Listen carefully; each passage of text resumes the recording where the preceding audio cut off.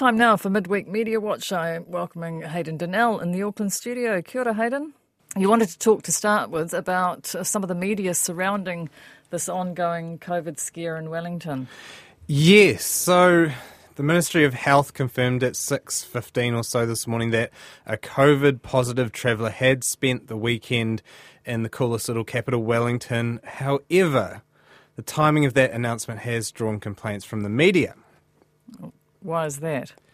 Well, if you were up watching the cricket like I was yesterday evening, you would have probably seen some tweets flying about. It was from New South Wales health authorities, and they sent out a release around 11:20pm, which named a flight into Wellington on June 18 and out of the city on June 21 as locations of interest in its COVID outbreak. So this was shared pretty widely, but it didn't prompt any public statements from our own health officials at the Ministry of Health. So today it actually emerged, Chris Hipkins said that he had spoken to Ashley Bloomfield about this COVID-19 case around, he first said 7:30, but then he sort of amended it to 8:30. We did have Katie Scotcher from the gallery talk to us last night about this announcement. Right, okay. At 10:30? Yeah, around about 10:30, 10:18. I must have missed it. Maybe I'm absolutely... Perhaps not about the flight, about the bubble. The actual bubble announcement. No, that's a bit different. So this actual confirmation that this person was in Wellington, that came out from New South Wales health authorities, but the Ministry of Health didn't comment on it publicly for 10 hours. So it was all night. There were journalists sending questions to them. Glenn McConnell from Stuff, he said that journalists from their organisation had been sending questions throughout the night. There was radio silence. And so this was raised this morning in an interview between Stuff's Thomas Coughlan and National leader Judith Collins, which went like this. It's quite odd, isn't it? The New South Wales health authorities tweeted about it at 11:20 last night. We only got notified of it shortly after 6 o'clock this morning, I think. What were they doing in the intervening period? People in Wellington are still awake and going out, presumably. Well, you'd have to wonder, wouldn't you? And you'd also say that COVID doesn't go to sleep at nights. Yeah, so that's a pretty good line from Nationals leader Judith Collins. So, Hayden, well, this feeds into some ongoing frustration from the media with the Ministry of Health's approach to comms, doesn't it? Yeah, exactly. So I just want to contextualise this frustration, I guess, from journalists a little bit, because they've long murmured both publicly and privately about their difficulties getting information out of the Ministry of Health, and this was a topic of conversation last year. You might remember the News Hub investigative journalist Michael Morra. He accused the ministry, and Ashley Bloomfield in particular, actually, he got a lot of flack for this, of minimising issues with PPE distribution and not being upfront about some of the failings at MIQ. So here's just a snippet of some things that he said about Ashley Bloomfield from an interview on the beloved radio show Mediawatch. So I think there has been a pattern of failures, and unfortunately, in my opinion, the Director-General has on occasion been economical with the truth on several issues. This goes for reassurances over supplies and distribution of flu vaccine, swabs and PPE. So that was Michael Morra from last year. That was one complaint about the Ministry of Health. There's also Stuff's Andrea Vance. She criticised not just the Ministry of Health, but just about every government agency there is recently for their communication style and the proliferation of PR people, that kind of thing. But one of the things that she said in her blistering column was that the Ministry of Health is refusing to even answer media queries by phone and just replying to emails instead.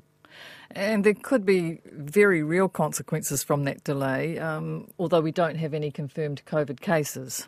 No, that's a contention of the media, though. So, as that clip from Thomas Coughlan, that interview between him and Judith Collins, he pointed out that at the time that Ashley Bloomfield and Chris Hipkins knew about this, the Ministry of Health was obviously aware, contact tracers were starting to work. Wellingtonians were still blissfully unaware out at night in bars and pubs and all that sort of stuff, and they didn't know that they could have been potentially exposed to a COVID-19 positive person. So he argued, or he questioned Judith Collins about whether we should have actually put out at least a brief statement saying this has happened. And this was a topic of conversation at the 1pm briefing as well today. TV1's Jessica Much raised this concern that the first list of locations of interest didn't come out until around 9am this morning. That first tranche of locations of interest came out just before 9 o'clock. most of those people will have gone to work taking public transport. Are you concerned that that wasn't put out earlier? Look, it was put out as soon as it was available, as soon as we were able to assemble that information. This is a bit of a tag team attack. That was Jessica Much, but News Hub's Tova O'Brien was even more blunt. Being so sluggish to release those locations, you exposed more people to risk, didn't you? Oh, look, I don't think it would be fair to characterise that as sluggish. Yeah, so that was a little bit more of an editorialised question from News Hub's Tova O'Brien. Now, to be fair to the ministry, the delay in reporting some of these locations of interest might have been just the sheer number of them. I think the COVID-19 case visited just about every location in Wellington. There was Pickle and Pie, Weta, Cave, Floriditas, Unity Books. It's a real grab bag of iconic Wellington locations, but it might have taken a while to compete. But there's still certainly an argument that the ministry could have been quicker communicating with journalists and with the public, I guess, ultimately. And is there anything else to note from today's media storm? I suppose it's the right word over Yeah, media, flurry. Blitz? Yeah, I was watching the 1pm briefing on the RNZ live stream on Facebook for my sins, but one thing that I noticed is that the social media comments were just an absolute nightmare, a horrible mess. And it was just hijacked. The whole comment section was basically hijacked by anti-vaxxers, lockdown opponents, and assorted conspiracy theorists of all stripes. And I noticed this prompted Byron Clark, who researches far-right groups in New Zealand, to say that maybe RNZ should turn off comments on its live streams. So that's an idea. This isn't a new phenomenon. I actually reported on something similar that was happening in 2018. There was a whole bunch of news organisations that had their Facebook live streams swamped by anti-1080 protesters. So it's an old tactic, but Facebook has recently, as I understand it, introduced some new moderation tools that allow admins greater control, including turning off comments on certain posts, which we're going to hear about a bit later on in the show. So it's probably wise for news organisations to at least familiarise themselves with those and on things like this, stop their live streams being hijacked by bad actors. Well, a bit later is now, in fact, social media comments. You wanted to talk about Laurel Hubbard's inclusion in the New Zealand Olympic team and the response. Yes, so this was always going to be a story that was going to ignite debate and inflame potential prejudices, and there was always going to be that aspect of it. But I did think some of the early reports, at least, served to fan the flames of that prejudice. So the Herald wrote up Piers Morgan's thoughts on the matter. God knows why, who cares?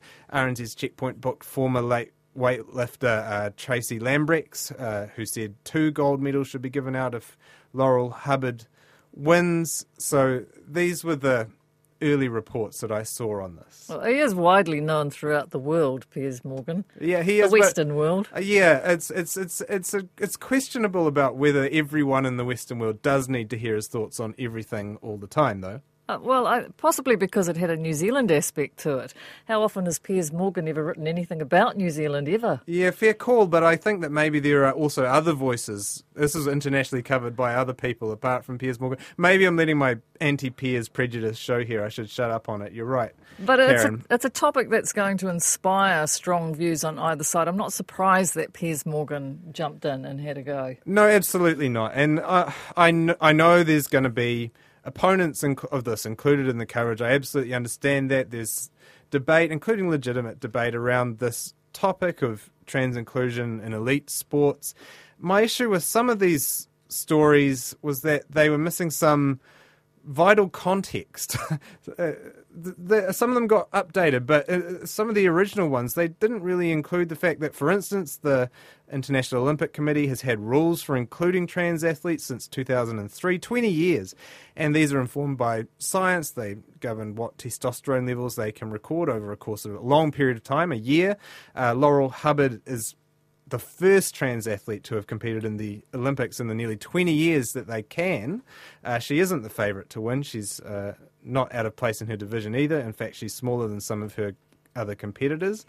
And besides all of that context that maybe didn't get included, there's also the fact that just seeing the commentary and the response to it has been really difficult for trans people. So I saw the trans journalist Felix Demare tweeted today, I cannot tell you how bloody difficult and horrible it is to be a trans person right now, let alone a trans woman. My love to all my trans sisters. And I get why the media covers this stuff. It's a topic that prompts intense debate on both sides, some of which I get. That drives traffic, I get that. But there is a case where that media instinct to prioritise and elevate conflict could be tempered in this situation. So I just looked up some of the stats recently. In 2019, there was a study called Counting Ourselves. It showed a whole bunch of stuff, but 71% of New Zealand trans people aged 15 or more have reported high or very high psychological distress. 56% have seriously considered suicide in the last 12 months. 37% have attempted suicide at some point. So as Felix said, those people from that report are watching this coverage and they're seeing those comments. And so that makes it important to at least take care. There is a duty of care here besides just your normal media principles. And as one trans person who's worked in the media said to me, these stories can do real and true harm. Do you think that factions of the media became conscious of that and perhaps adjusted coverage? Yeah, I would be speculating, but I did notice a real change in the tone of the coverage over the course of the day, and especially today. So, for instance, I'm just going to highlight some of the stuff that came out. RNZ's Morning Report carried this interview with trans mental health expert Jamie Veal. And look, we've been having these debates since we've been having transgender athletes at the top level since the 80s, and every time people have been raising these fears about fairness. But, the reality is we haven't been seeing trans people coming in these overwhelming numbers. In fact, given even the most conservative estimates of the number of trans people that we'd have, we'd be expecting to be seeing hundreds of trans people now. Yeah, and the Herald, they may have written up Piers Morgan's thoughts, which I didn't really care for, but they also aired an interview, it was a really good one, with Lexi Matheson, a trans AUT lecturer who has represented New Zealand in karate in the 55-plus age category, apparently. She had this to say. I'm living proof, and I'm not alone, I'm living proof as to what happens to the muscles, what happens to everything when you've spent a decade gobbling down 10 mils of estrogen every day and 100 mils of testosterone blockers. Things change. You can't do the same things. Yeah, some of these, so there was others. There was Tony Smith and Stuff wrote a longer, more comprehensive backgrounder on Laurel Hubbard. There was people like Kristen Worley who commented, she's a trans cyclist, and she pointed out some of the significant hurdles that Laurel Hubbard has faced and already overcome as a fully transitioned athlete. But here's the social media comments section. That was the most intense commentary. Yeah, exactly. So it's not really... What I'm talking about before with the comments that trans people see, some of our most marginalised and vulnerable communities see, it's not necessarily just these media stories, but it's the social media comments that they provoke, which are probably the most damaging. And that's where... I have to credit news organisations for taking some action as well. So Stuff doesn't post on Facebook in the first place. That's a pretty good start. The Herald, though, it shut down comments on its post about Laurel Hubbard, and it actually, I saw a statement from its social media team that was posted that explained that decision, and it said that the discussion had devolved too regularly into comments that demean trans people and deny their existence, and it said transphobia wouldn't be tolerated on their page. They've got terms and conditions to that effect. Newshub's social media team also limited comments on its stories. And so you're seeing some of those aforementioned tools of moderation that are on social media now being taken out here and actually applied judiciously to limit some of the more destructive stuff that can happen on social media. This is going to be an ongoing issue through the Olympics, so media organisations should probably start getting accustomed to those tools. And Hayden, you'd like to end by a bouquet to the New York Times, specifically a headline. Yes. Well, look, this is a bit of a headline style. I've seen it as a Twitter joke. But this has been hailed as the greatest headline of all time, apparently. So it's about moray eels. When an eel climbs a ramp to eat a squid, I said it wrong. When an eel climbs a ramp to eat squid from a clamp, that's a moray. So it's about how moray eels to eat squid from a clamp. That's the moray. So that's about how moray eels can hunt on land. Congratulations to the New York Times. That was apparently a sub-editor called Sabrina Imbler, responsible for that historic achievement in headline writing. Congratulations to her and the Times. So an eel does climb a ramp to eat squid from a clamp? It can. In an experiment? A moray eel has climbed a ramp to eat squid from a clamp. That's a moray. Well, just for your benefit, I actually thought we might end with Dean Martin and the track itself so we can to listen to that wordplay. Oh, that's so good. When an eel climbs a ramp to eat squid from a clamp. I'm glad this has become the hugest deal of my installation tonight. This track came out in 1953. It was a major hit, what they call a signature song for Dean Martin, and it's called That's Amore. And Hayden Donnell, thank you very much. Talk to you in a couple of weeks' time. Thanks for having me. In Napoli, where love is king, when boy meets girl, here's what they say. When the moon hits your eye like a big pizza pie, that's amore. When the world seems to shine like you've had too much wine, that's amore. Bells will ring, ting-a-ling-a-ling, ting-a-ling-a-ling, and you'll sing Vita Bella. Hearts will play tippy-tippy-tay, tippy-tippy-tay, like a gay tarantella. When the stars make you drool, just like a pasta fazool, that's amore. When you dance down the street with a cloud at your feet, you're in love. When you walk in a dream, but you know you're not dreaming, signore. Scusa me, but you see, back in old Napoli, that's amore. When